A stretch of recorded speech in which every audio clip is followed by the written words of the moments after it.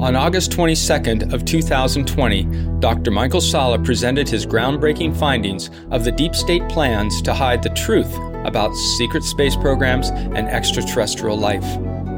In this 4-hour webinar, Dr. Salla exposes hard evidence found in declassified and leaked government documents, historical records, as well as vetted testimony from whistleblowers and experiencers.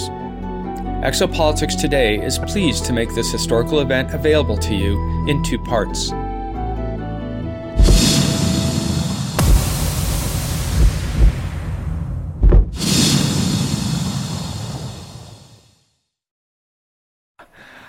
Well, this is really exciting. We are at a unique time in history. Things that people have been waiting for decades are about to happen. I myself, my life was transformed about 20 years ago when I first learned about this cover-up of UFOs, advanced technologies, extraterrestrial life. And I believed at the time that this would go mainstream very soon. That was back in 2001 in May. It didn't happen. 9/11 happened. And ever since, we've had barely a whisper about UFOs, extraterrestrial life in the media. Now, things are about to change in a really big way. And we are all part of that. Everyone that is participating in this webinar, we are going to witness something truly extraordinary. So buckle your seatbelts. We are going to go for a wild ride as we look at all the things that are happening. So let's begin with the slides that I have in this presentation for you. So we're going to be looking at the topic for today is how the deep state hides the truth about secret space programs and extraterrestrial life. What is being hidden and who is lying about what? Those are some of the things we're going to be covering. And I'm going to begin from a really critical time in our history, which was the Second World War era, because a lot of what has transpired since owes its origins to the people and the thinking that established the system that we are experiencing at the moment. So, what we have during the Second World War was the use of psychological operations, deception, as a means of being able to deceive the enemy, to manipulate public opinion, to be able to achieve your desired outcome in the war. And no one really put it better than the Prime Minister of the United Kingdom, Winston Churchill, when he said, "In wartime, truth is so precious that she should always be attended by a bodyguard of lies." So that really summarizes the official position during a time of war, where authorities regard the truth as something that is going to be decisive. Whether you win the war or lose the war is how well you are able to hide the truth. And of course, we know that probably one of the biggest campaigns, the Normandy landings, was part of this deception strategy. So Churchill really laid the foundations for that. And all of the major powers, all major countries understood this. They knew that you had to hide things. It wasn't really from the general public.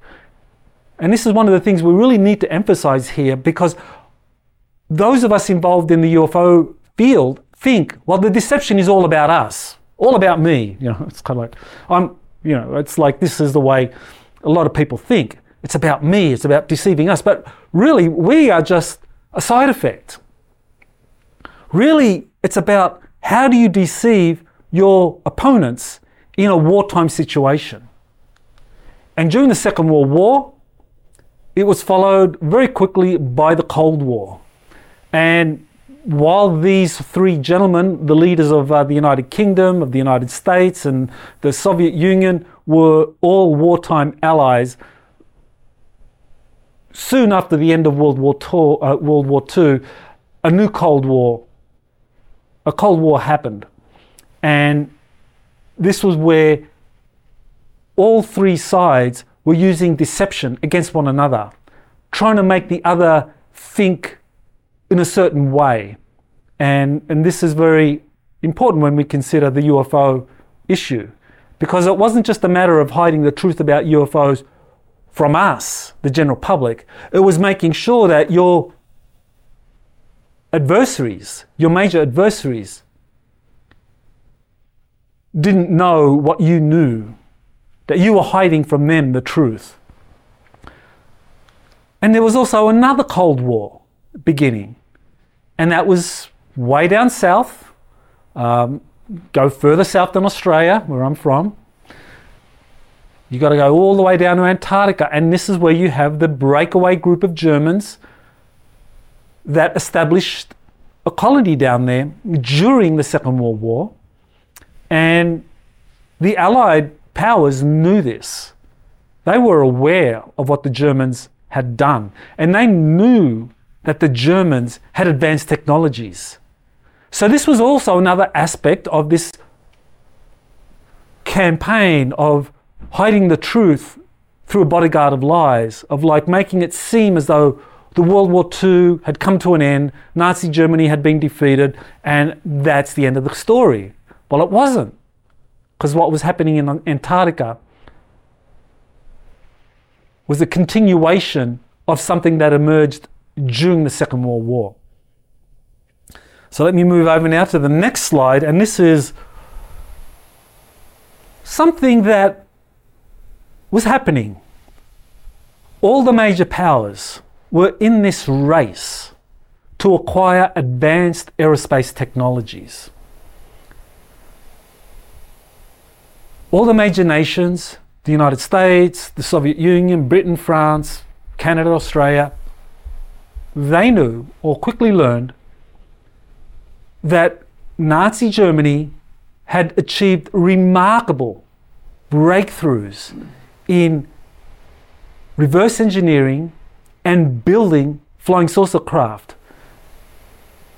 There were as many as 30 different flying saucer prototypes that were being developed by Nazi Germany during the Second World War.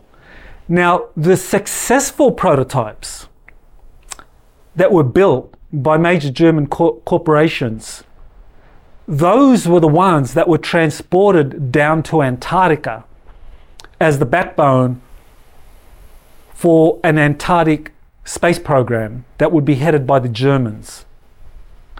The unsuccessful prototypes that were built by companies that didn't win the contracts because the prototypes were deficient, those were the ones that the Americans, the British, and the Soviets found.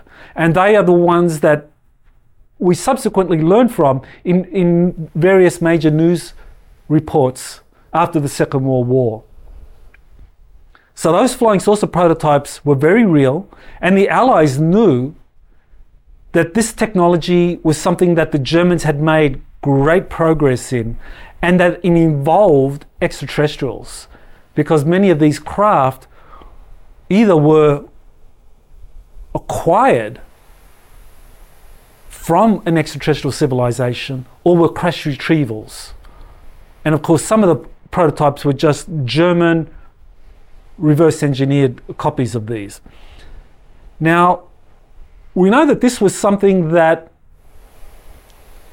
took up a lot of attention for all the major countries, especially in the United States.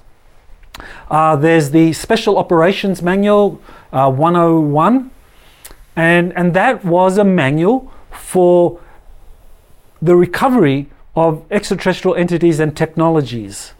That these were things that were happening around the world, And so there were covert teams set up to go to remote areas, whether it was in the United States or whether it was in the Pacific or whether it was in Europe, wherever the United States and its allies had some kind of influence, a presence.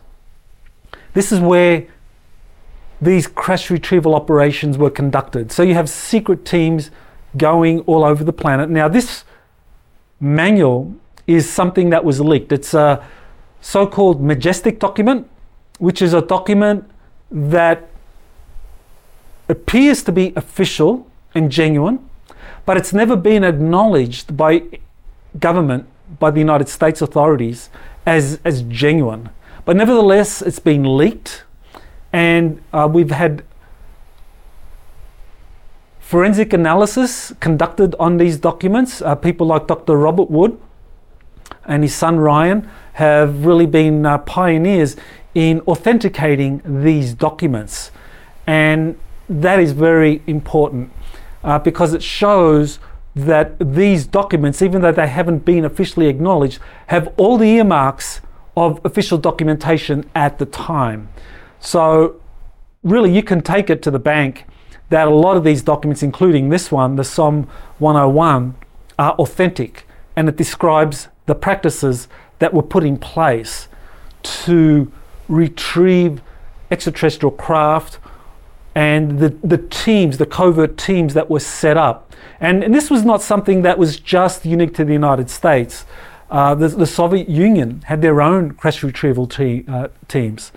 They had their teams, their operations operating out of a place near Stalingrad called Kapustin Yar, and they had their crash retrieval teams operating from there because the Soviet Union is a vast territory, and so they were bringing crashed craft there to Kapustin Yar for study in reverse engineering.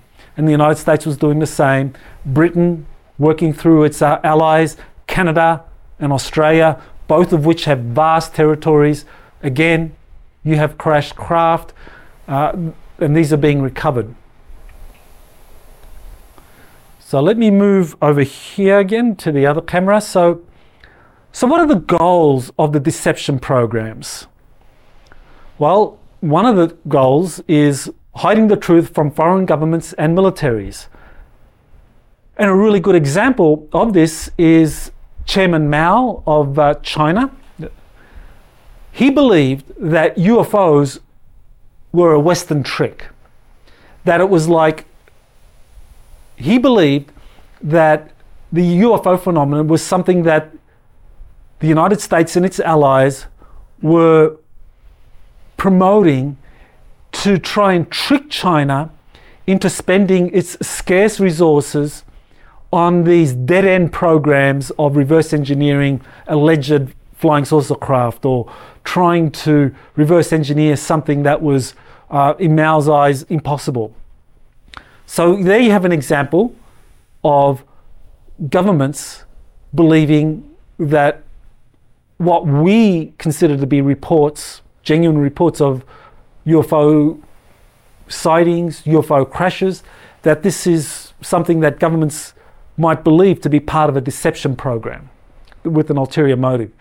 The other layer, the other goal of a deception program is to hide the truth from elected officials and military officials who don't have need-to-know access. And need-to-know access is something in the classified world where regardless of whatever security clearance you have, whether it's confidential, secret, top secret, or Q clearance, and all the different countries have their own systems of classification like that. But on top of that, you have this compartmentalization process where there might be a classified program where you need both top secret security clearance as well as codeword access. So for example, MAGIC was one of the codeword access to the program dealing with extraterrestrial life and technologies. So if you have a top secret security clearance, you have Q clearance to know about nuclear secrets, and maybe you have access to various programs, that are in your field of specialty, if you're in the military, if you're in government service, if you don't have magic code word clearance, then you don't have need to know. And even if you have magic code word clearance, you still need to justify need to know. So it gives you an idea of how the compartmentalization process works. And this is a very effective way of hiding the truth from people within the military and government service, because those who don't have need to know, one, they're not supposed to ask about it, and those who do have need to know security clearance, you need to go with a cover story. You need to tell a lie. I mean, that's what a cover story is. A cover story is a lie. And if you're given security clearance or code word access to one of these compartmentalized programs dealing with UFOs and extraterrestrial life, you are obligated under law in the United States, and other countries would be the same, to promote a cover story, and which is an officially sanctioned lie that deflects people from whatever program that exists. And then you have the third level of a deception program, which is hiding the truth from the general public, from us. And that's something we are all very familiar with, because we've heard many stories, we've seen many sightings, we've seen investigations that have been very slipshod and unprofessional, and yet this has been sold to us as the truth of what's going on. Project Blue Book is probably the best example. I mean, that really was just a government-sanctioned deception program to hide the truth from the general public, making us think that the Air Force was really conducting a thorough investigation, whereas all they were doing was just gathering up information from the public concerning UFO sightings, siphoning sightings that had national security significance to a program that was set up for that, and those sightings that didn't have any national security significance, they were just channeled off into Project Blue Book. So Richard Hoagland, he is a long-time UFO researcher, someone who I first came across back around 2001, 2002 when I got interested in this phenomenon. And one of the phrases he's most well known for is saying, the lie is different at every level. So that's really what we're dealing with here. So how does this work? Well, thankfully there are some documents that give us an idea of this. This is how core secrets are hidden. They're kept. And this is a slide that came through one of the NSA documents that Edward Snowden leaked a few years back. And so this is how the secrets are hidden. So you have an umbrella program, a Sentry Eagle. This is the rubric for the idea that you hide your most sensitive, your most highly classified secrets under less classified secrets. And this is something that this slide encapsulates. It shows us here you have, for the NSA, what you have, Sentry Eagle involves non-exceptionally compartmented information programs, so that in the NSA system, exceptionally compartmented information is like it's not so sensitive, but underneath that you have all of these exceptionally compartmented information programs, ECI programs, and those are the most sensitive. So this gives you an idea of how the secrets are kept within the government system. And this is something that was actually pioneered by the Germans during the Second World War, and the Allies just followed up with that, and the Soviets did the same. It's a very logical system. And how does it work? Well, I'll give you an example of how it works. So you have this operating at Area 51. You have these different levels of secrecy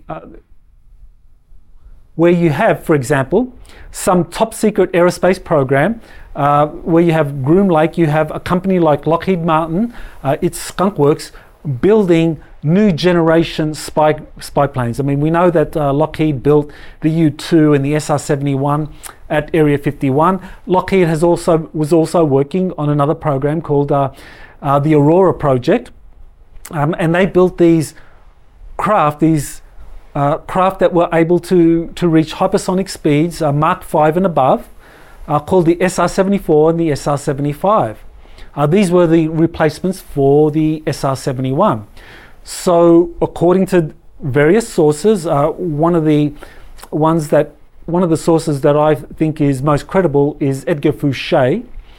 He did a really good expose of the Aurora project at Area 51 back around 1999. You can find it on the internet, Edgar Fouché.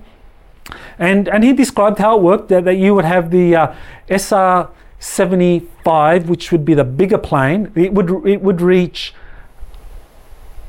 a speed of Mach 5 at I think like 100,000 feet. And then the SR-74 would launch it would piggyback on the SR-75, and it would launch up and was able to achieve escape velocity of I think it's 24,000 miles per hour. And so that was a craft that was essentially a spacecraft. But this was using scramjets and jet propulsion technologies, very advanced technologies from what is currently known today. So this is clearly a top secret compartmentalized program that was occurring at Area 51 at Groom Lake. But this was a very effective cover for an even more secretive program occurring at Area 51, which was the development of these anti-gravity craft using these principles of torsion field physics, where if you rotate plasma at a very high pressure, at above 60,000 revolutions per minute, you would begin to generate an anti-gravity effect.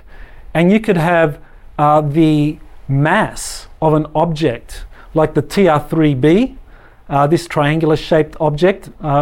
According to Edgar Fouché, once you had the torsion field being created, it would reduce the mass of that craft by approximately 87%. So that meant that the craft would almost seem to defy the laws of inertia, because once you reduce the mass by 87%, it could accelerate much more quickly.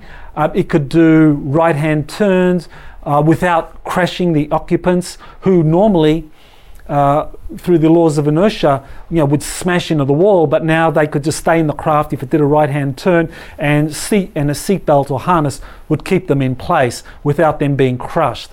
So you would have this torsion field physics operating in this craft. You would have, say, conventional engines that would be able to provide the thrust. And so this was a craft that was operational in the late 1980s, and Edgar Fouché identified that this was actually housed at the S4 facility at Area 51, which was at Papoose Lake. So what we have here is a really very advanced aerospace vehicle, the TR-3B,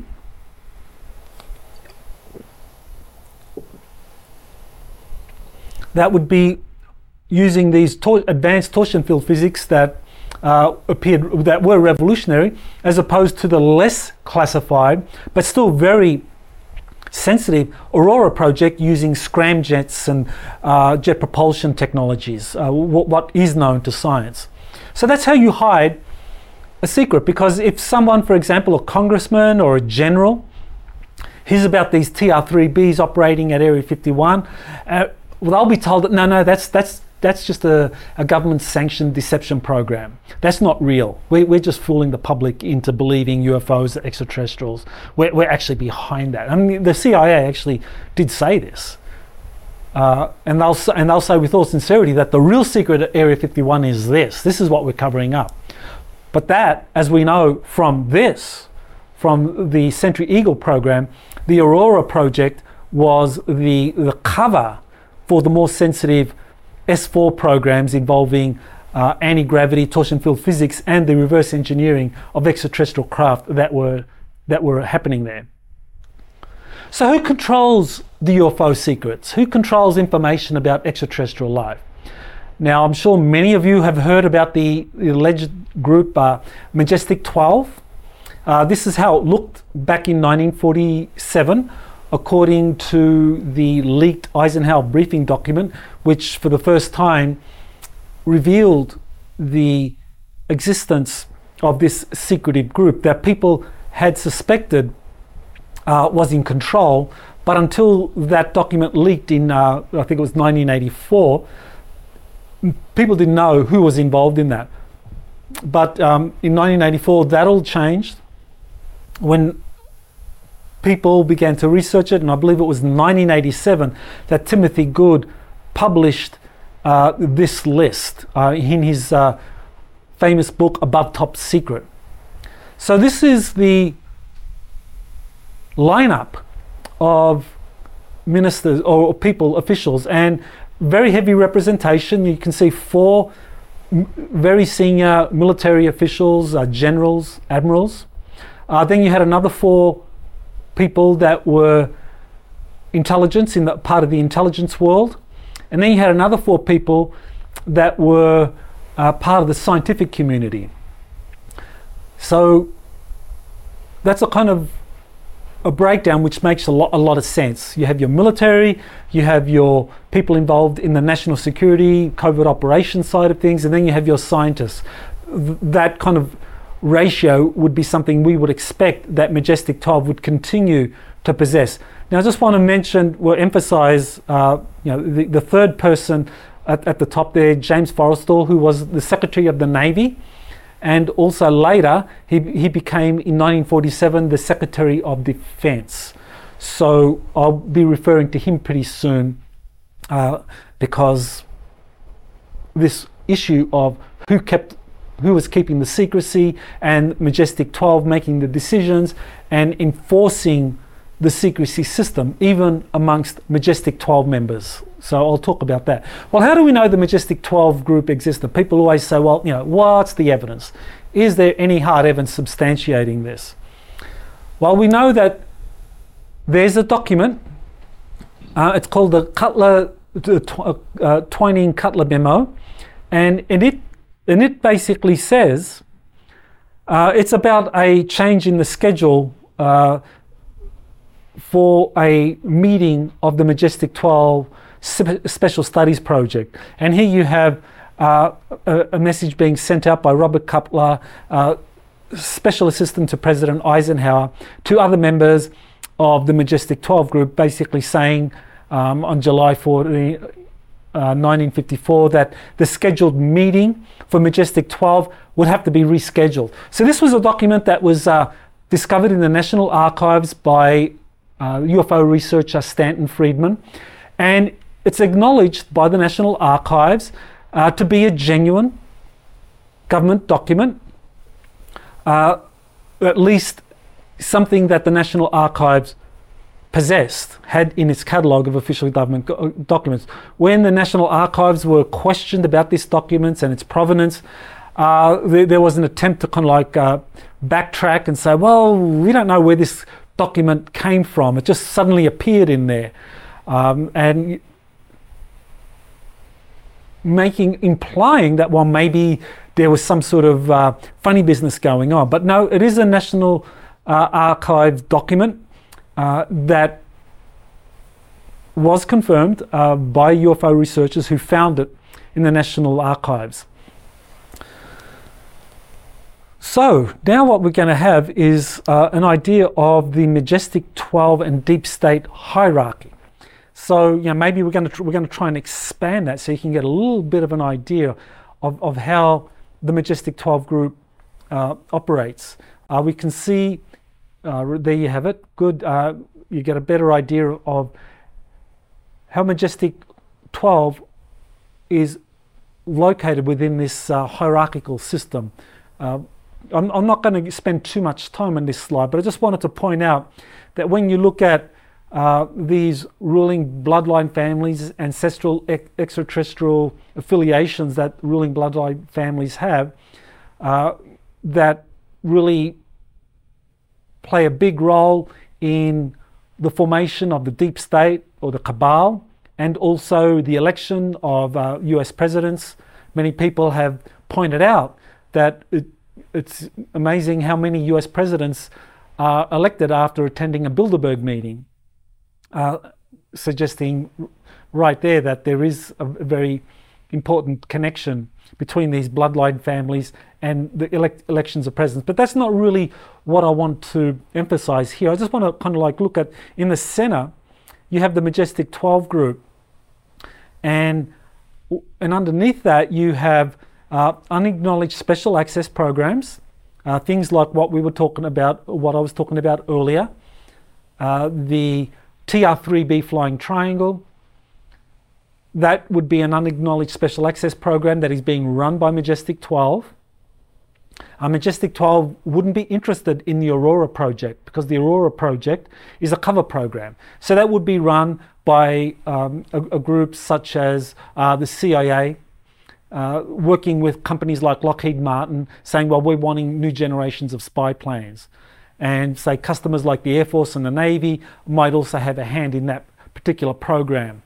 But when it comes to extraterrestrial technologies, they are controlled by the Majestic 12 group, who dictates who gets access, who has need-to-know access. That's the Majestic 12.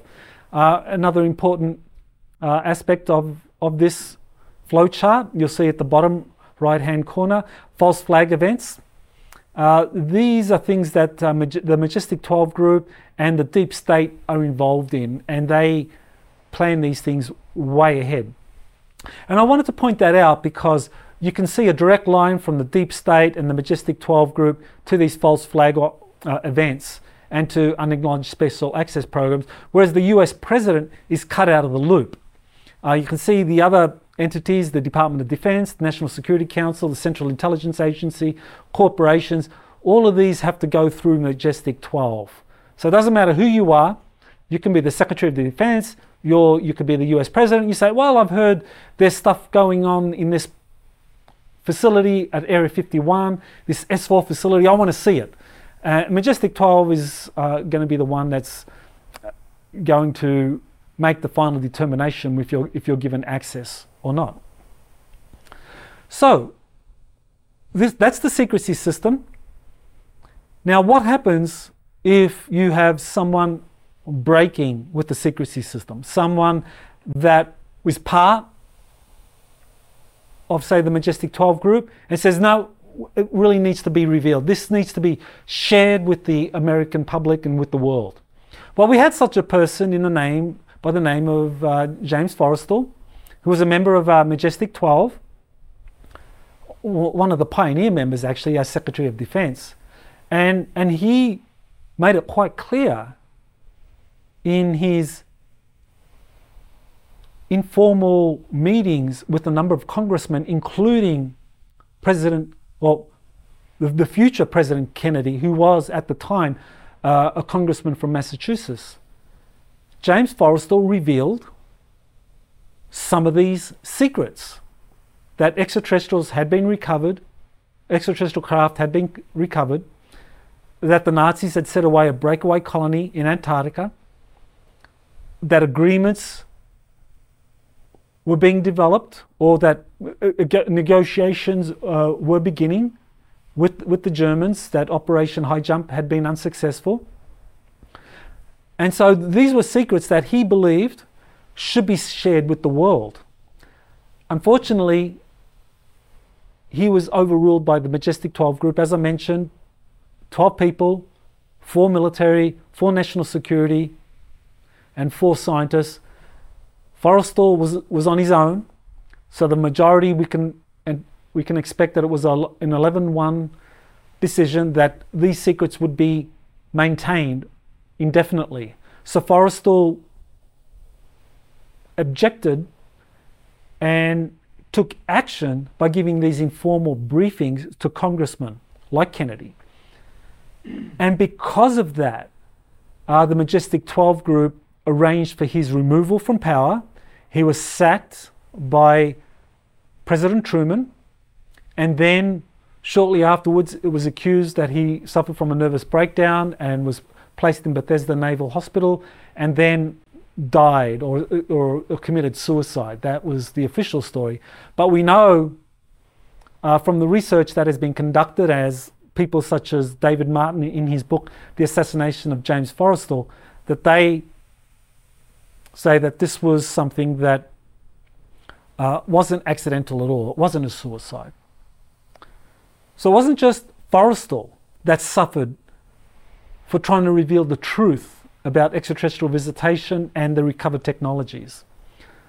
John F. Kennedy, who worked closely with Forrestal, one of the things that many people aren't aware of is that John F. Kennedy actually went to Nazi Germany in June and July of 1945 and actually attended the Potsdam meeting between the great powers, Stalin, Truman, and Churchill.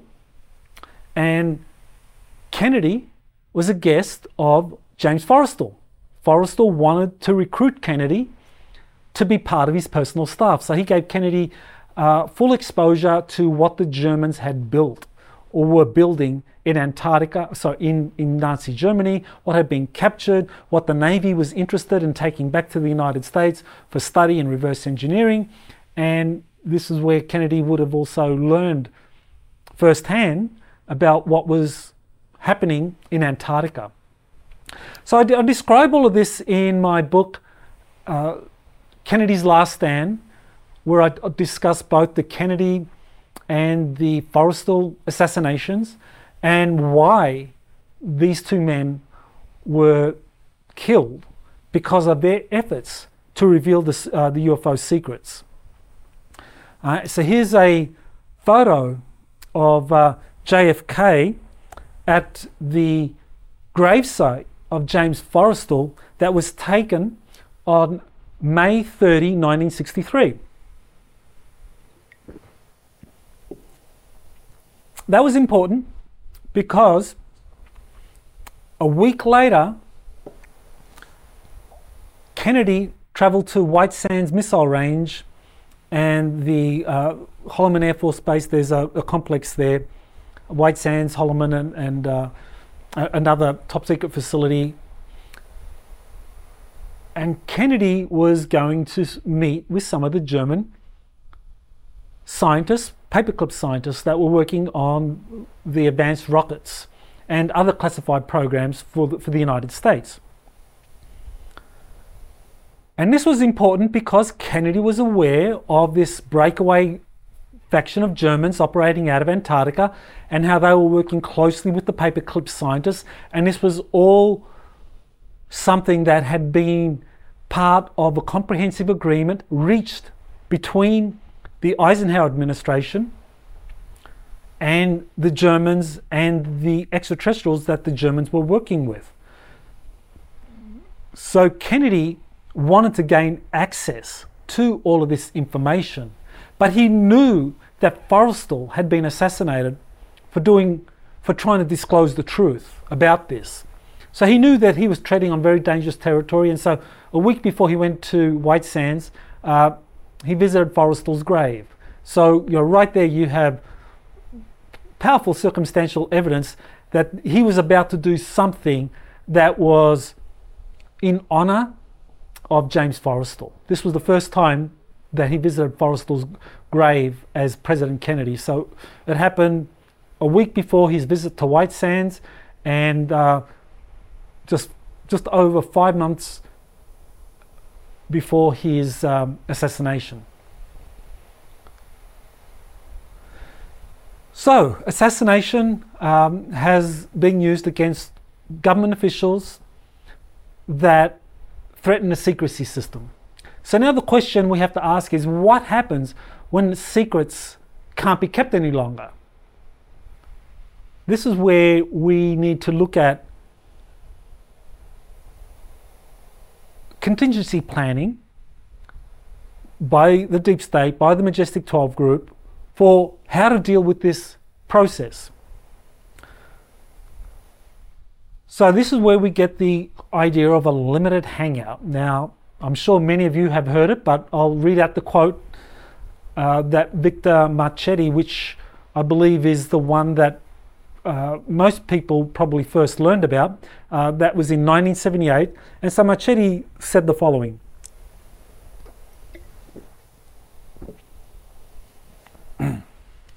A limited hangout is spy jargon for a favourite and frequently used gimmick of the clandestine professionals. When their veil of secrecy is shredded and they can no longer rely on a phony cover story to misinform the public, they resort to admitting, sometimes even volunteering, some of the truth while still managing to withhold the key and damaging facts in the case.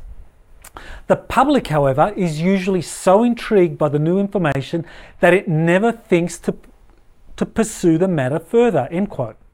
So that really summarizes a limited hangout, because the government has decided, or Majestic 12 to be more correct, has decided that either the truth can't be kept any longer, or you want to steer the public in a certain direction by releasing some of the truth, but not all of it. But nevertheless, that small piece of the truth that you release is going to captivate the public so much, but it's going to take them to a dead end. That's really the intention here, taking them to a dead end. So this takes us to the Bob Lazar case, very famous case. Everyone has heard about it, so I really don't need to go into too much detail other than just recapitulate that in 1988 he was recruited by Edward Teller, and I should mention Edward Teller back here when we... Oops, no, I will be talking about that later actually. Yep, I'm getting ahead of myself. Okay, so Bob Lazar, he's recruited by Edward Teller.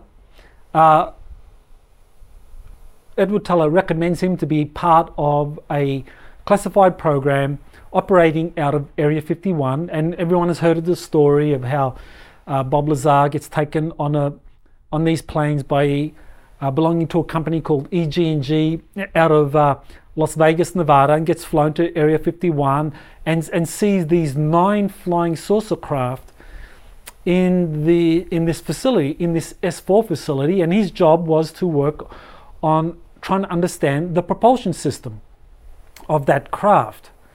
And so he described the other craft that he saw. So this is a schematic of some of the different craft that he saw. I believe there was 9 altogether that he saw there.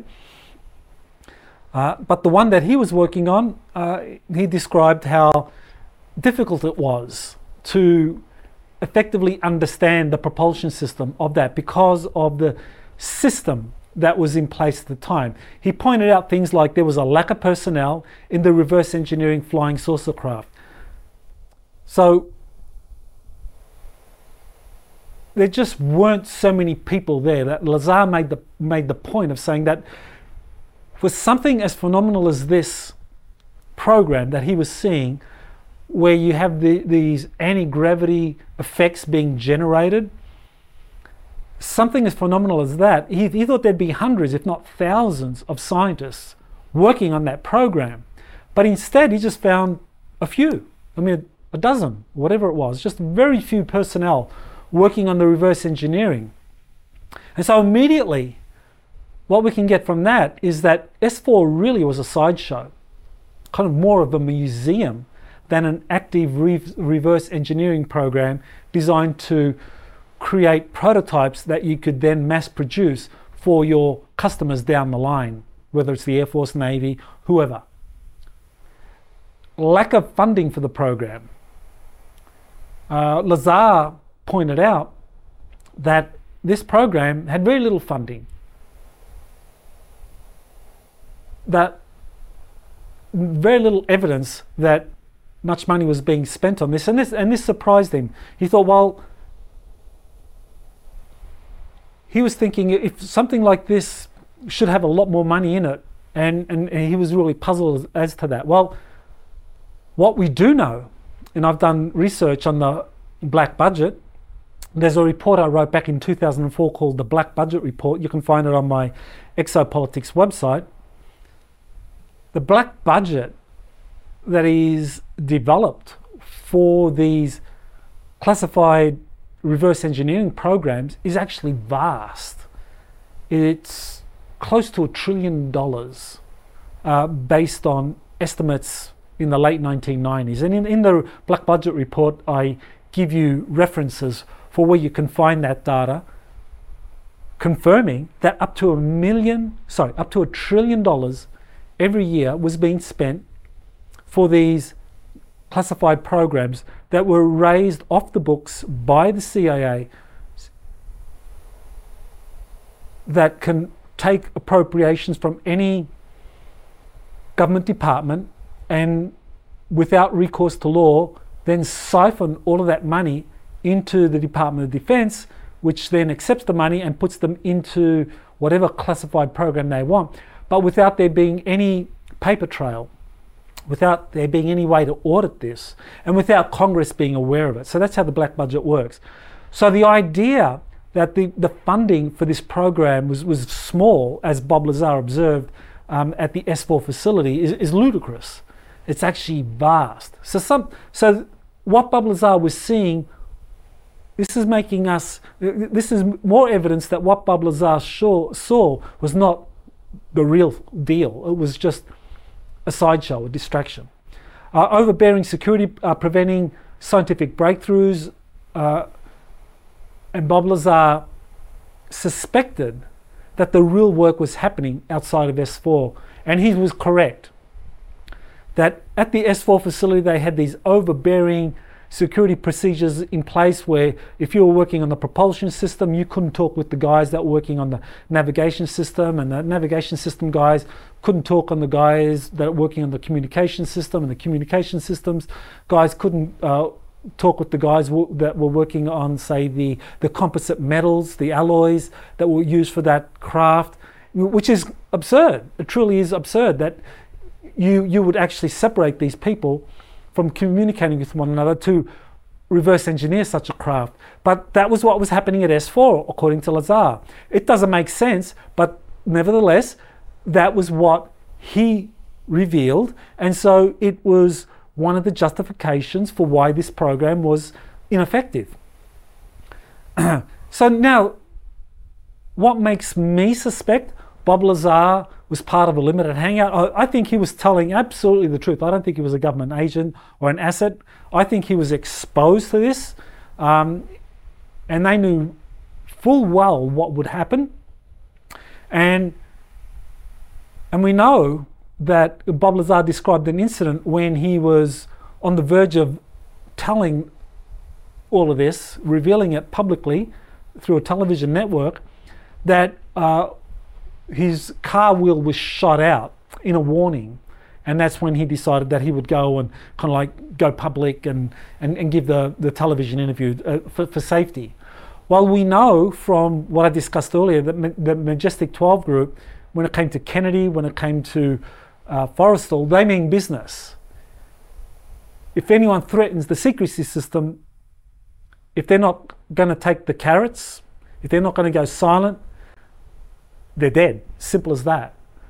But that didn't happen to Lazar. Lazar survived it all. And I think it was because Lazar was part of a limited hangout. And that's important to keep in mind here. So let's move over to the next slide. And here we're talking about another witness, another eyewitness called Connor O'Ryan. He emerged in the early 1990s. Wendell Stevens, Lieutenant Colonel Wendell Stevens was the man who personally interviewed Connor O'Ryan. That was a pseudonym. I think his real name was Derek Hennessy. And this was another witness who was at S4. And basically what Connor O'Ryan described S4 facility, he said the S4 facility was like a cooling down station for covert assassins who would work for Majestic 12, do whatever was needed. Some of that I've already described, crash retrieval operations, and part of the crash retrieval operations in that manual I mentioned earlier, the Special Operations Manual, they describe what to do with people that don't cooperate in terms of keeping secret what they saw. Well, if people don't cooperate, if they don't keep secret, these government assassins go out, and Conor O'Ryan was one of them. They would go out and they would kill people. And Conor O'Ryan, when he was interviewed by Wendell Stevens, I think it was 92, 93, something like that, he said that he had gone to Eastern Europe, I think it was Czechoslovakia, and had assassinated an army Green Beret who was causing problems for the Majestic 12 group. And after that assassination, after that hit, he had to go to the S4 facility to cool down. And he described seeing some of these flying saucers at the S4 facility. Another person who's described being at the S4 facility was Colonel Steve Wilson, who was part of this crash retrieval program that was going on around the world. He described it as Operation Pounce, and so that would be an Air Force unit that would go anywhere in the United States or around the world where there was a crashed UFO incident, and they would do everything that was needed to sanitize the area, maintain secrecy, establish a cover story, and to remove that craft and take it to the United States. So Colonel Wilson described himself as a part of this program. And he also described the flying saucers at the S4 facility, but they were basically kept in storage hangars. Now you have to think logically here, if this was truly where the reverse engineering was happening, would it be happening at a place where all these flying saucers are kept in a kind of like hangars in a storage facility? Wouldn't they be in a laboratory being studied carefully by teams of scientists trying to work out the navigation, the propulsions, the kind of metals, the alloys, and the communications software? Of course. So what's at S4 is a deception program. But keep in mind what I said earlier. Who is the target of the deception? Is it us? You and me? Or is it for the benefit of another government? Trying to make it look to another government as though the United States is not making much progress on this stuff. This is what we have. We really don't know what's going on. Because we know that Chinese, Russian, and other major governments have actually been given access to S4. In the 1990s, scientists from China, Russia, and elsewhere were given access to S4. They were given the whole dog and pony show and said, well, this is what we have. This technology is just way too advanced for us. So we're inviting you here because maybe you might be able to give us some hints. So we're going to ask you to help us reverse engineer this. And this is the way we operate. Now, once the Chinese and the Russians saw what the Americans were doing to reverse engineer these craft, they say, these Americans are stupid. Man, they don't know how to reverse engineer anything. They've just given us all the secrets. So that was the way it worked. It was a deception program, trying to trick the Russians, the Chinese, and whoever else into thinking that American reverse engineering programs were hamstrung through lack of funding, lack of personnel, overbearing security procedures, and just sheer incompetence. That's what the United States, that's what Majestic 12 wanted the Chinese and the Russians to think. It was a deception program. And they wanted the American public to think the same. So that's important. So now this raises a really important question for us.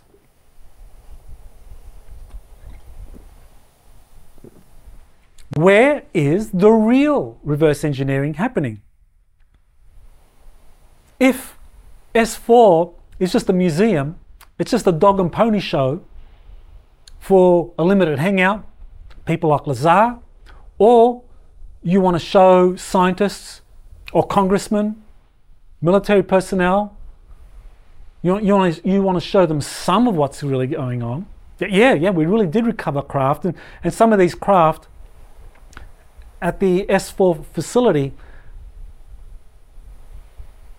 we've had a number of whistleblowers, insiders say that out of the 9 craft that are there, 5 are extraterrestrial craft and 4 are German flying saucer craft.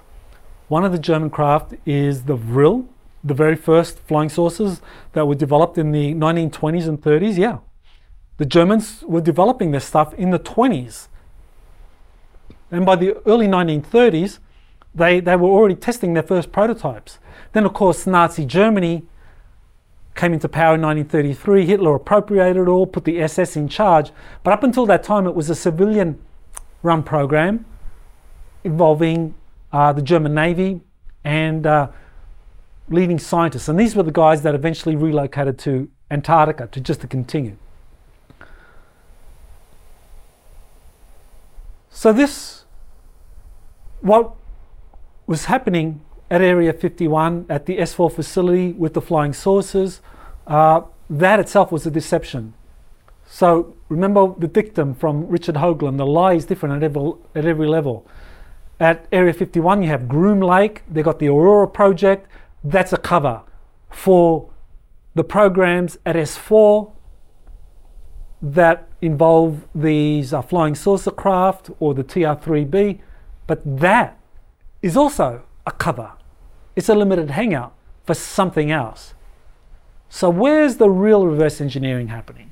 Okay, I think a really good clue into all of this was one of the witnesses at the Disclosure Project in 2001 by the name of Mark McCandlish.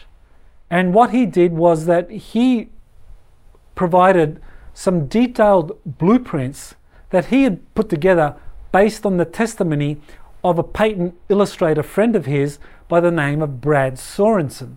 And Sorensen's story was basically the following. He went to Norton Air Force Base to do an air show back in 1988. He's a patent illustrator, so he's there to cover the air show, see what advanced technologies are there. He was accompanied by a very senior government official that said, you want to see some really cool stuff? And Sorensen said, yeah, sure. So they got into a plane, flew from Norton Air Force Base to Edwards Air Force Base, and I believe where they went to was likely the Palmdale facility of Edwards Air Force Base, where Plant 42 is located. So he went into this giant hangar, and there was a partition in the hangar. And so once he walked through that partition, it was a big cloth partition. So once he walked through, this is what he saw. He saw 3 flying saucer craft. They were on display as like an air show. They were there for potential customers, and we're talking about the US Air Force, US Navy, and whatever other customers, corporate customers, would come along and say, we want some of those. We want to place our orders. Which company was involved in that? I think it was Lockheed Martin, but I'll explain my reasoning shortly. So this is one of the illustrations that Mark McCandlish came up with that shows the 3 flying saucer craft. And in my book, the US Air Force Secret Space Program, that came out in 2019, there's a chapter in there that compares the configuration and the size of these 3 flying saucers that Brad Sorensen saw at Edwards Air Force Base with the specifications of Nazi German flying saucers that had been built by German corporations during the Second World War. And the sizes and the configurations are so similar that it's very easy to understand how these flying saucers were built with the cooperation of German corporations that had earlier built the prototypes for the Germans. Companies like Dornier, Siemens. These were companies, German companies, that were, IG Farben was also involved, even though they were disestablished and broken up into major subsidiaries after the war. Nevertheless, these subsidiaries continued to work on these kinds of classified technologies. So they all collaborated to help the US develop its reverse engineering of these flying saucer craft. This is the cutaway of the Sorensen called it an alien reproduction vehicle, and this was reverse engineered from one of the captured flying saucers, presumably the extraterrestrial rather than the German flying saucers. And McCandlish described the way in which you had capacitors in there set up so that you could utilize the Byfield-Brown effect, which is when you have a very high electrostatic charge at one end of a capacitor, the positive side of the capacitor. If the charge is sufficiently high, that capacitor is going to experience a thrust in a certain direction. This is not a force that is recognized in physics. So they call it the Byfield-Brown effect rather than a new force. We've got 4 forces that are known to physics. So this would be like a 5th force, the anti-gravity effect. Once you have a huge electromagnetic charge generated, it creates this force, a propulsion force in a particular direction. So that's what he described. He also gave another schematic of the interior of that craft. So what you see here is a really nice illustration of how this craft could accommodate 3 to 4 people. He said that this was the smaller of the 3 craft, around 40 feet, 50 feet, whereas the larger of the 3 flying saucers that were being shown at Edwards was about 120 feet, 40 meters in length. So, and that could accommodate, I think it was about 20 people. So these were the craft that were on display, and they had been built. They had been reverse engineered by companies that were associated with the Air Force and with the Navy, and were showing these finished products that were basically being sold. So this was back in 1988, around the same time as Lazar was starting to come out with his story. So this tells us what was happening at the S4 facility at Area 51 was a sideshow to kind of make it look like America's reverse engineering of flying saucer craft was really, as I mentioned, lack of funding, lack of personnel, overbearing security, and just ineffective. Whereas the real reverse engineering was happening in places like Palmdale, California, at the Plant 42 facility, which is run by the US Air Force. We have major corporations like Lockheed Martin, Northrop Grumman, Boeing, all working on their most classified programs for the Air Force. And these craft, such as we see here, were being built. So that's a drawing of Palmdale at Plant 42. It adjoins Edwards Air Force Base. And the runway there is shared with the Palmdale Regional Air Force, airport. But really, so at Plant 42, you have the above ground facilities, and they're going to be working on things like the Aurora project, the SR-74, the SR-75, the replacements to the SR-71, the latest, things that are very secretive, that are an effective cover program for the stuff that's being built underground. Because at Plant 42, you have underground facilities, vast underground facilities that link up with Edwards, very likely link up with other places further afield like China Lake, and even may link up with Area 51 itself. So the Plan 42 facility, on the surface, in these facilities above ground, you have your special access programs, unacknowledged special access programs, the Aurora project, which is, even now is not acknowledged to be real, and there's a lot of secrecy about it. So this is what people are misled into believing is the most secret stuff being developed there at Plant 42. But that's a cover. It's in the underground facilities where Lockheed, Northrop Grumman, Boeing, EG&G and other companies are working on their flying saucer craft, on their alien reproduction vehicles, all in the underground facilities, and they're tested wherever they need to be tested. So they're built, the R&D is occurring there at Plant 42. They're built there, and then they're shipped off to wherever they're supposed to be tested. So it makes more sense that Area 51 is the testing facility for craft that are built at Plant 42, or in the case of the in the case of the flying triangles, these craft might be deployed out of S4 and flown all over the world, like we've seen flying triangles sightings.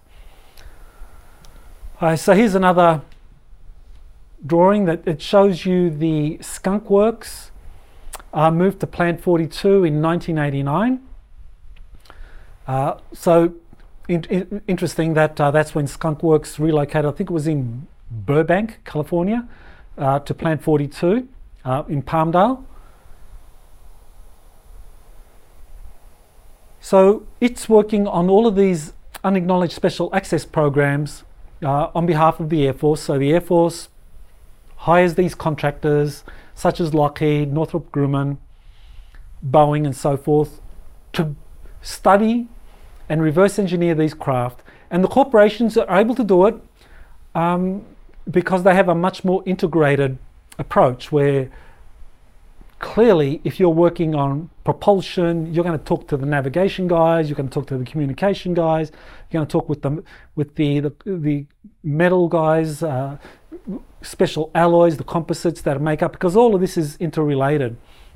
So that kind of scientific collaboration is happening at places like Plant 42 in the underground facilities that Lockheed and the others have developed, but not at S4, because S4 is the sideshow.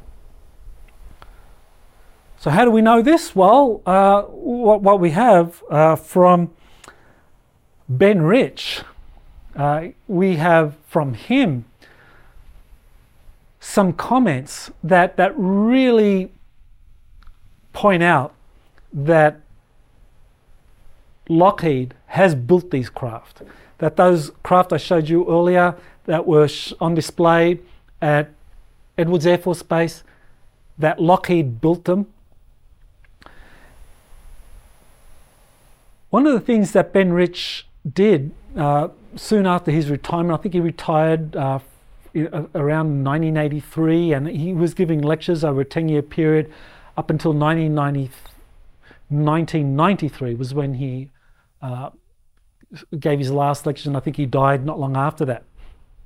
So he would finish his lectures with a diagram, this photo that you have right in front of you, of a flying saucer, and he would say, interestingly, in 1983, he began, when he first started showing this slide, he would say, we are working on technology to take ET home, in 1983. In 1993, he would finish the lecture saying, we now have the technology to take ET home. He was the director of Skunk Works right up until his retirement around 1983. And he was dropping clear hints that Lockheed was working on these anti-gravity craft. But releasing this to the world was very challenging. This was one of the quotes, one of the things he said. We already have the means to travel among the stars, but these technologies are locked up in black projects, and it would take an act of God to ever get them out to benefit humanity. Just think about that. It would take an act of God to get them out to benefit humanity. Why is that? A big clue is that these technologies were reverse engineered not by government facilities that would have authority to release their technologies, but by corporate institutions who regard these reverse engineered technologies as proprietary trade secrets.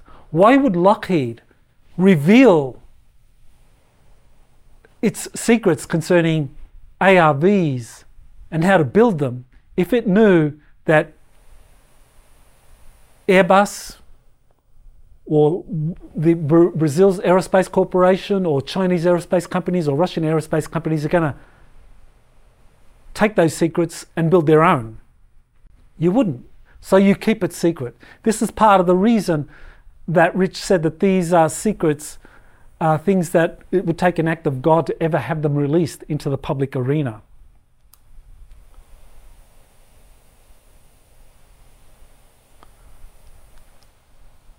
So who is involved in all of this? I mentioned some of these companies already: Lockheed Martin, Boeing, some of the other companies, Raytheon, General Dynamics,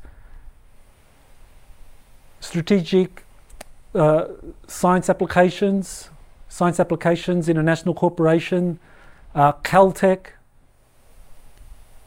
CIA is involved, and you see the swastika and Majestic 12 in the middle. Because this collaboration was something that was made possible from agreements that were reached in the 1950s between the Eisenhower administration with the German breakaway civilization in Antarctica. And so you had a transnational corporate entity being formed as these German corporations like Siemens, Dornier, Zeppelin, all of these major German corporations began working with their American peers to start to reverse engineer these craft to sell them to different customers. So it wasn't just the Air Force and the Navy that were customers. You also had the Germans in Antarctica were customers for whatever was being built. Very effective way for the Germans to monitor what was being built by the US military industrial complex, to stay ahead of it.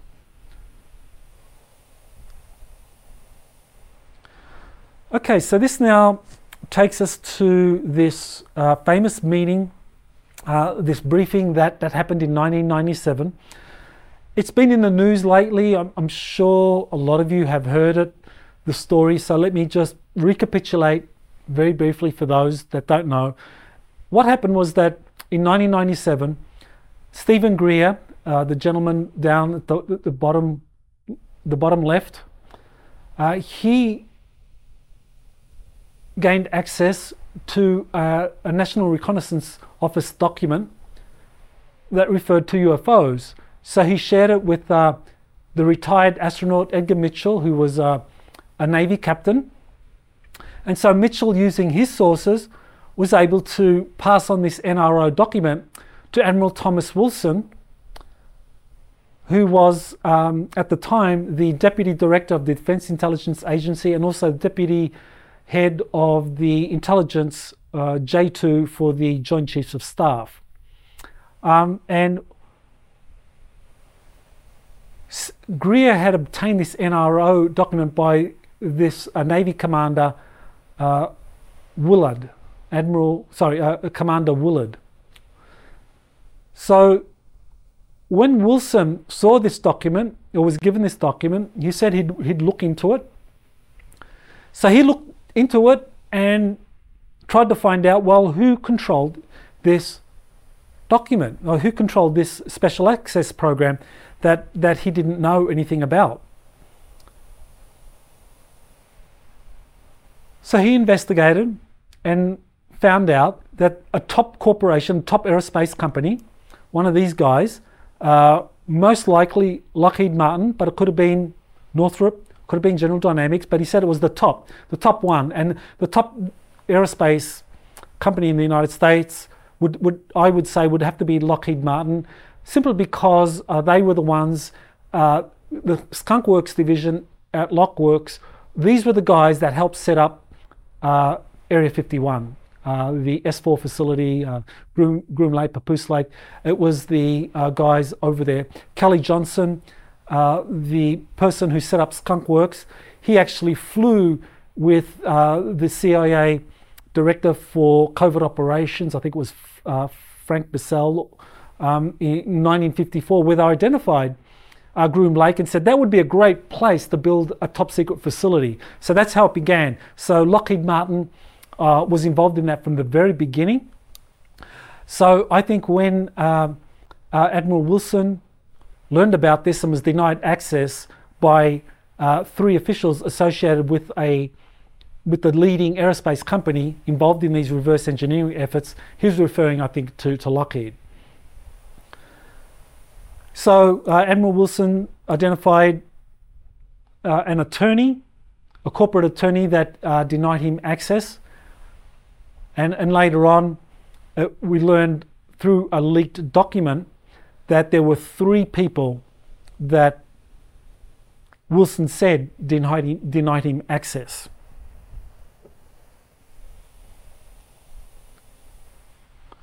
So this is where Dr. Eric Davis enters into the picture. And he's very important because he's involved in a number of disclosure initiatives that I'm going to be talking about soon. So let me go a little bit into his background.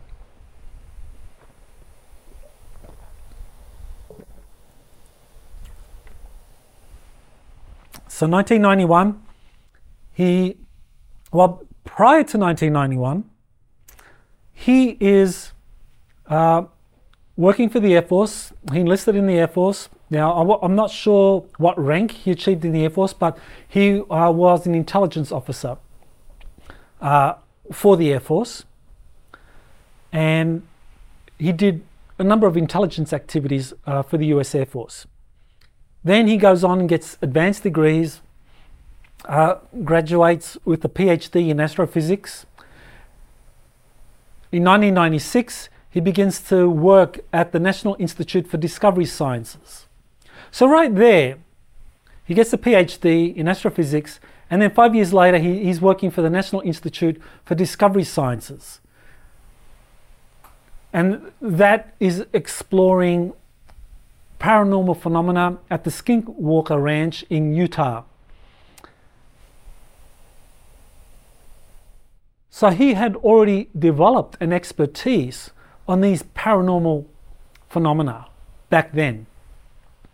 So that tells you a lot about his background, both when he was performing intelligence work for the Air Force, and also after he gained his PhD, that he was doing scientific projects associated with paranormal phenomena.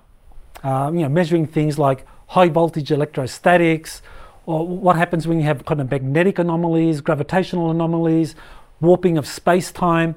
These were his fields of specialty, which makes you suspect that he was someone that was introduced to something like S4. Maybe he was given the dog and pony show at S4, who knows? He hasn't admitted it. But nevertheless, 1996, he's working at National Institute for Discovery Sciences, which is funded by the Bigelow Corporation, Robert Bigelow. Then 2002, Bigelow ends the funding, and he begins to work at another corporation called EarthTech International, which is an outfit that was established by Dr. Hal Puthoff, who is very famous as one of the people that established the scientific remote viewing out of the Stanford Research Institute in the early 1970s. Also another physicist. So Davis begins to work with Puthoff, and is working on all of these out-of-the-box exotic technologies with Earth Tech, looking at propulsion physics, anything that might give us a new way of understanding how we can move beyond rocket propulsion technologies to something else. So that's what Davis was working on, breakthrough propulsion technologies. So at EarthTech, he writes a number of feasibility studies on traversable wormholes, warp drive, zero-point energy, antimatter propulsion. Right there you have a clue. Antimatter propulsion. That's what Bob Lazar said he discovered at S4. Antimatter propulsion, that was how apparently the alien spacecraft propelled themselves. And the craft that were at S4, this was what Bob Lazar says in his interviews, that they used this element 115, a special isotope of that which is stable. Now, element 115 has been confirmed to exist. Now it's called, I believe, moscovium. It's been discovered to exist, but what was discovered was an unstable isotope which breaks down very, very quickly. According to Lazar, the element 115 that the alien craft used at Area 51 was stable, and that they had a lot of it. And so that's what he was trying to study, try to understand. So based on that, I think Davis was probably shown, or at least knows, of the feasibility of antimatter, an antimatter drive, antimatter propulsion, simply because this is what Lazar described element 115, the stable version of it would produce, that as it would break down, it would break down into different molecules and interact with, create this antimatter, which would generate an enormous pulse of energy that would propel the craft. Now, as you can imagine, generating enormous amounts of element 115 to propel a flying saucer would be incredibly difficult. I mean, almost scientifically impossible, which is exactly why the reverse engineering efforts at Area 51 or S4 failed. Because they were trying to replicate an antimatter propulsion system using element 115. And where can you get element 115? Well, it only naturally occurs either through stars that go through a supernova or what is called a micronova effect. Now, that's where the sun's outer shell, just all of it comes out and the sun goes dark. It does happen. Scientifically, micronovas have been confirmed to exist. So, and some people predict that in about 10 years' time, we are going to experience a micronova event. So that's another story. But in a micronova event, you would have enormous amount of matter being generated and going off in all directions into space. Now think about it. If you're an extraterrestrial civilization and the sun is what generates these exotic heavy metals, such as element 115, that's where you would go and do your space mining. So it makes perfect sense that for an interstellar civilization that wants to accumulate large amounts of element 115, you go around looking for it. Now, of course, given our level of technological sophistication, we can't do that. So that level of propulsion, or that kind of energy propulsion breakthrough, isn't going to get very far with us. It would be a dead end. So these are some of the papers that Eric Davis has written. Here you have one. This is an advanced propulsion study that was developed for the Air Force Research Laboratory. Air Force Material Command, and incidentally, Air Force Material Command has a division at where else? Plant 42 at Edwards Air Force Base. So he wrote a paper for them on advanced propulsion study. Here's a paper he wrote for, I'll have to go over to this, I'll have to move over here so I can see this screen a little bit better. It's here's a paper that was prepared for the Defense Intelligence Agency, and it's on traversable wormholes, stargates, and negative energy. So this is the kind of expertise that Eric Davis had. Again, here's another paper, warp drive, dark energy, and the manipulation of extra dimensions. So again, this is a guy that's really at the cutting edge of these breakthrough propulsion technologies. So now let's get back now to our Admiral Wilson story. So Admiral Wilson, 1997, he's told about this unacknowledged special access program involving reverse engineered UFOs, and he knows that a major company, probably Lockheed Martin, Skunk Works, is working on it, and he's denied access by the security director, by the program director, by the security manager, and the corporate attorney. He's told, no, you can't have access to it. So he goes to Eric Davis. In 2002, he approaches Eric Davis, says, let's meet. I want to meet with you, and I want to talk about something. So they have this meeting. I think it was at the EG&G car park in Las Vegas. And so they meet in, I think it was October 2002, and they have a discussion. And Eric Davis records the discussion or summarizes it. It's not quite clear whether the 15-page document he released or that was leaked later is a verbatim transcript or a summary or a combination of the two. But nevertheless, there's a 15-page document that summarizes this meeting between Eric Davis and Admiral Wilson.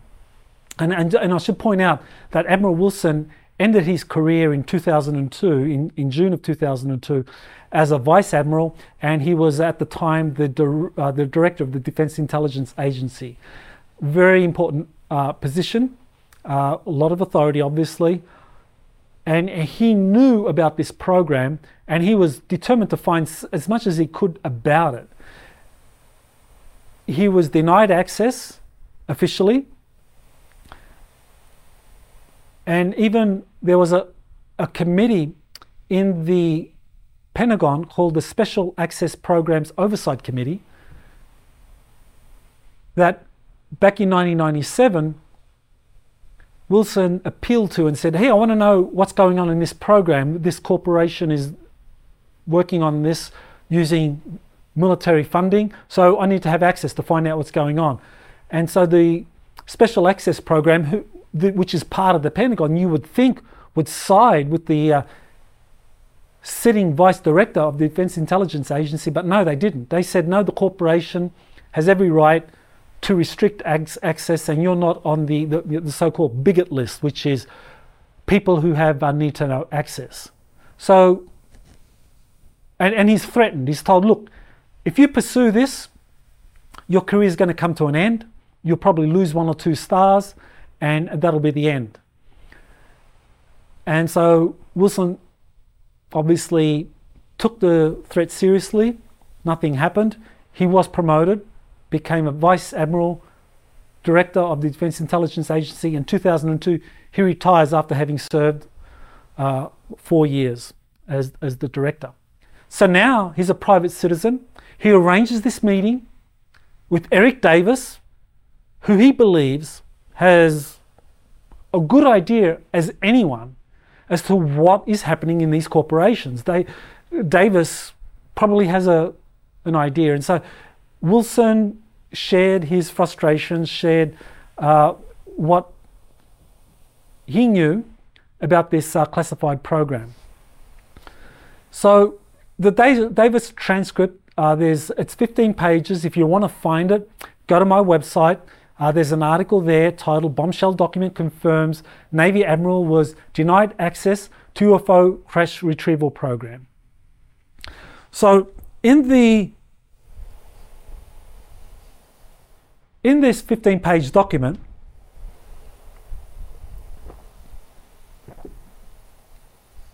Admiral Wilson describes his unsuccessful efforts to get access to what he knew was an off-world craft.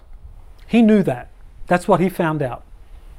This was something that was built not by anything that our civilization has built. That's what he was told that this corporation had. So we're either talking about an extraterrestrial vehicle or a vehicle that is a temporal vehicle. In other words, it comes from the future or some other dimension. Okay, so that's probably what we're talking about here, according to Wilson. As I mentioned, he appealed to the Pentagon Special Access Program, denied again. Top aerospace corporation backed by the Pentagon in choosing who is gained access. So whether it was Lockheed, Northrop Grumman, General Dynamics, they determine who gains access. And remember earlier on where I talked about the Majestic 12 group? It's Majestic 12 that is allocating which corporations get which program. You know, which of the major corporations is going to work on some component, say General Dynamics might be working on the materials side of things, because General Dynamics is really good at building submarines that are able to resist high pressures under the ocean. So General Dynamics might work on something like the metals. Boeing might work on something like related to the communication system, because Boeing works with civilian fleets, and they have to have a really good communication system, transponders and so forth, so that you can know where they are at any one time. And then you have a corporation, Lockheed, that is doing the subcontracting out to other corporations. So Lockheed might be the major corporation that gets the contract, or it shares the contract with someone else. But you would have these corporations divvying all of these different functions. But at the end of the day, it's the Majestic 12 group that decides, oh, we're going to give the contract, we're going to give this particular contract to Lockheed, we're going to give this contract to Northrop Grumman, this one we're going to give to Boeing, and so forth.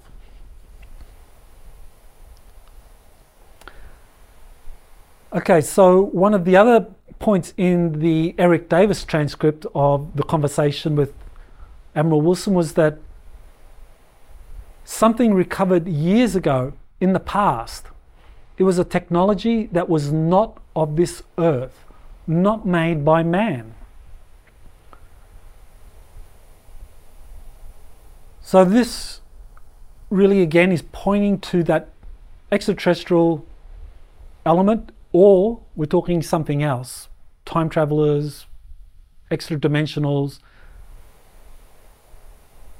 Now, the next point that Wilson, that is really important in this Davis transcript is the point that reverse engineering efforts were agonizingly slow with little or no success. So that's really important, because Admiral Wilson was being told that there had been very little success in reverse engineering this stuff. Now, was this something that applied across the board to all programs that pertained to retrieved craft, or was it just something pertinent to the one that Eric Davis was involved in, or that Eric Davis knew information about? I'm sorry, not Eric Davis knew, what Admiral Wilson knew. Because as an admiral, he would have access to a number of special access programs. Some of those would have been, say, cover programs like the Aurora project, or some of those might be some of these other programs happening at S4. So he would have known about those. But what was happening in this particular corporation with this particular project, he was denied access and was told that this was technology that was not successfully reverse engineered, and that Eric Davis said that the reverse engineering efforts stopped in 1989.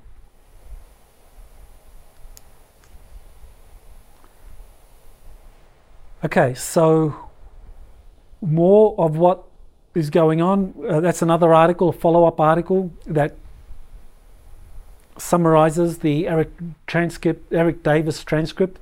I wrote 3 articles. You might find them on the website that go over all these different details. So the Majestic 12 group, as I mentioned, is involved in all of this.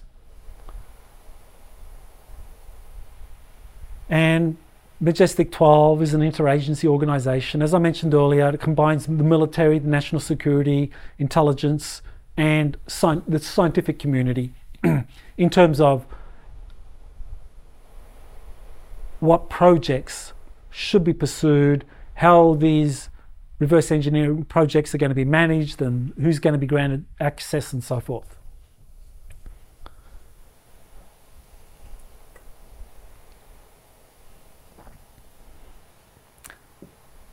So this is the likely Majestic 12 group from 1958 to 1961. This diagram comes from my Kennedy's Last Stand book. And I introduced this here just so that you would see that the person on the top row in the middle is Dr. Edward Teller, the famed founder, developer of the hydrogen bomb, thermonuclear weapons. He was a big fan of big weapons. He developed he was behind the development of the first hydrogen bomb. To give you an idea, the first atomic bomb that was used on Hiroshima and Nagasaki, that was around 15 kilotons. Edward Teller developed the hydrogen bomb that was 15 megatons. So we're talking 1,000 times more powerful than the atomic bombs used on Hiroshima and Nagasaki. And it doesn't stop there. I mean, it's really wild to think about this, but Teller wanted to develop a continent buster. He wanted to develop a continent buster, not just a hydrogen bomb that would destroy a city, a hydrogen bomb that would destroy a continent, Russia.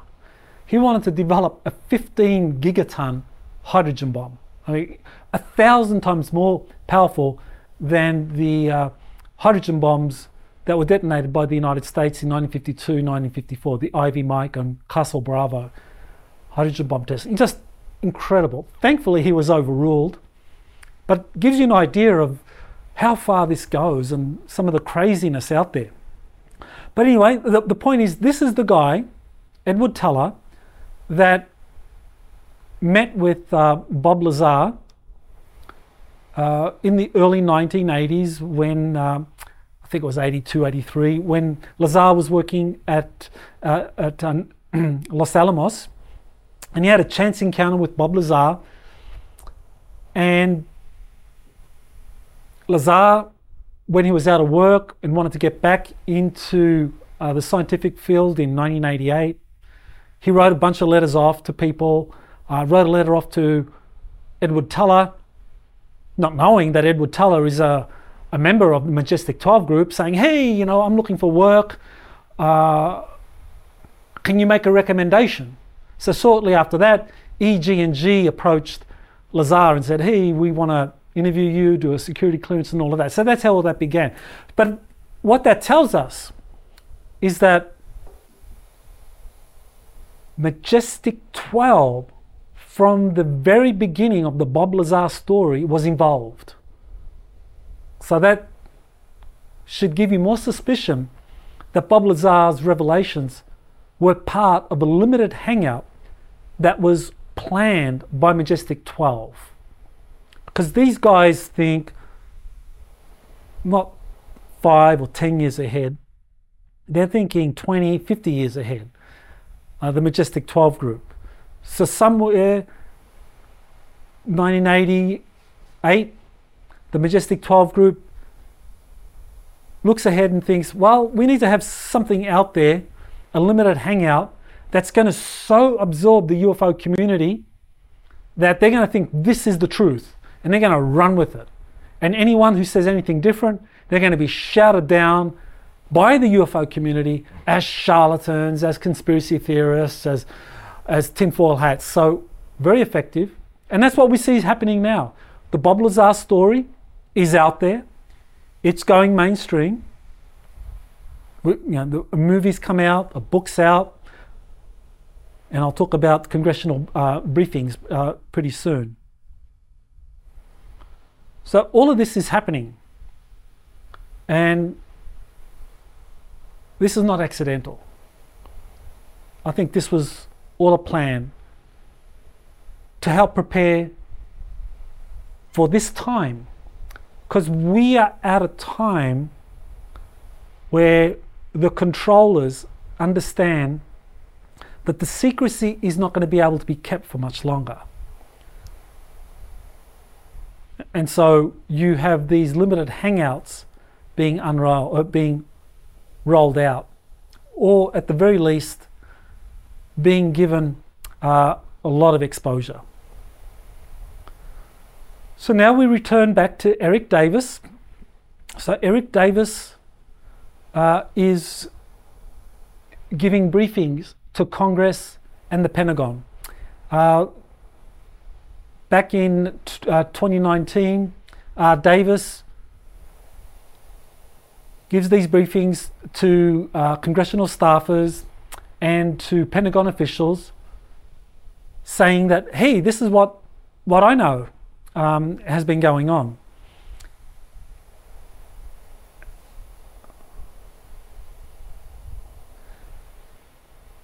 And he's giving them this story based on what he was told by Admiral Wilson, that is encapsulated in this 15-page transcript that we talked about a little bit earlier. He's giving that story to Congress. And so what he's telling Congress, what he's telling the Pentagon, is that, yeah, an off-world vehicle was recovered. It's being studied closely in a top secret facility involving a corporation, but the technology is so advanced using element 115, which of course can only be found in deep space, after the remnants of supernovas or micronovas. So we're not going to have much of it. Anyone has any of it, it's going to be extraterrestrials. So obviously no one's going to be able to replicate the propulsion system for a flying saucer that uses this kind of antimatter drive. So presumably that's what this company has, and what Bob Lazar worked on, I think, is essentially what Congress and Pentagon officials are being briefed on. The lie is different at every level. Remember that? The lie is different at every level. Up until now, members of Congress, most members of the military were told, well, the UFO phenomenon, there's nothing real in it. Now they're being told, people like Davis, being green-lighted to go and tell Congress and the Pentagon that, yeah, we've recovered some, that these are being studied, but reverse engineering efforts were unsuccessful. They ended in 1989 when Bob Lazar says that he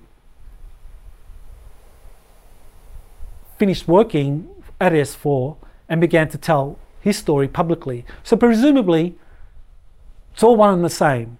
What Eric Davis is saying, he learned about at this 2002 meeting with Admiral Thomas Wilson, that they're talking about the same project, which is called Project Galileo, that Bob Lazar says he worked at Area 51.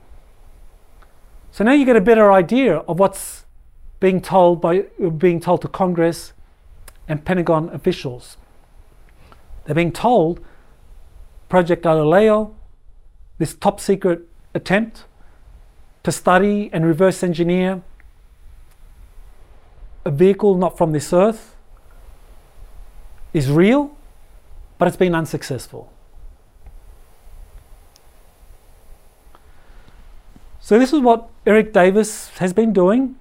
In October 2019, he gave briefings to staffers from the Senate Armed Services Committee and the Senate Intelligence Committee. And that's important because when it comes to the Senate Intelligence Committee, a really major development has emerged. So let me move over here.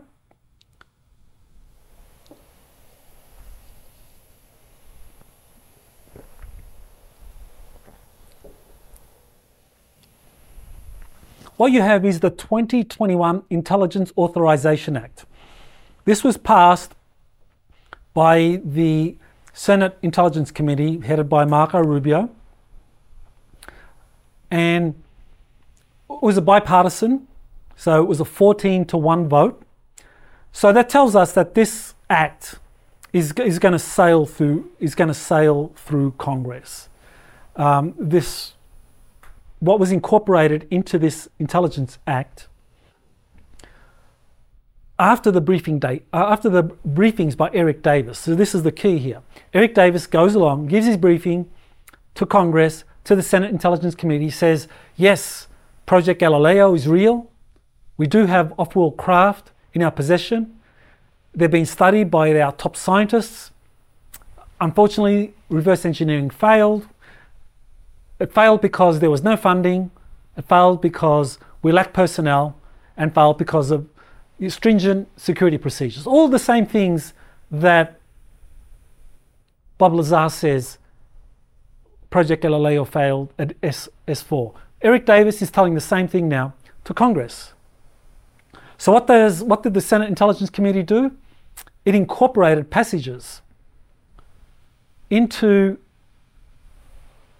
the Senate Intelligence Authorization Act for 2021 that mandates the following, quote, therefore, the committee directs the DNI, that's the Director of National Intelligence, who currently is a close ally of President Trump, that's John Ratcliffe, the present DNI, in consultation with the Secretary of Defense, Mark Esper, and the heads of such other agencies to submit a report within 180 days, 6 months, of the date of enactment of the Act to the Congressional Intelligence and Armed Services Committees on Unidentified Aerial Phenomena. So that's really important because this act that's been submitted on a bipartisan basis and is now working through the ratification process, this act, once it's passed, the Director of National Intelligence, Ratcliffe, along with the Secretary of Defense, are going to work with the heads of all the other agencies, all of the intelligence agencies, to produce a comprehensive report on unidentified aerial phenomena. And so this means, for the first time, in the United States at least, that people that are working in the intelligence community have a means, or people working in the classified programs, unacknowledged special access programs, have a means of getting some of this information out. And so right now, the intelligence community is trying to deal with what this means, because it means that there's a hammer about to go down 6 months after this act is passed. So this is if you go to congress.gov, it tells you where this act is. So right now, it's been passed, it's been introduced at the committee level in the Senate, and it's got to go to the full Senate. Then it's got to go, once the similar thing has happened in the House of Representatives, then it'll go to President Trump, and once he signs it, then it becomes law. And with the time Trump signs it, there's 180 days. So we are on the verge of a countdown beginning for the entire intelligence community. And so we are going to have information released which is unprecedented, and it's going to be rapid. 6 months, a hammer's going to come down. So this is taking us from speculating about when is disclosure going to happen to now it's happening. There's going to be some kind of disclosure happening in 6 months. As to how much, we don't know. We can guess. But there are clear signs based on a number of initiatives happening now as to exactly what is going to be disclosed to people.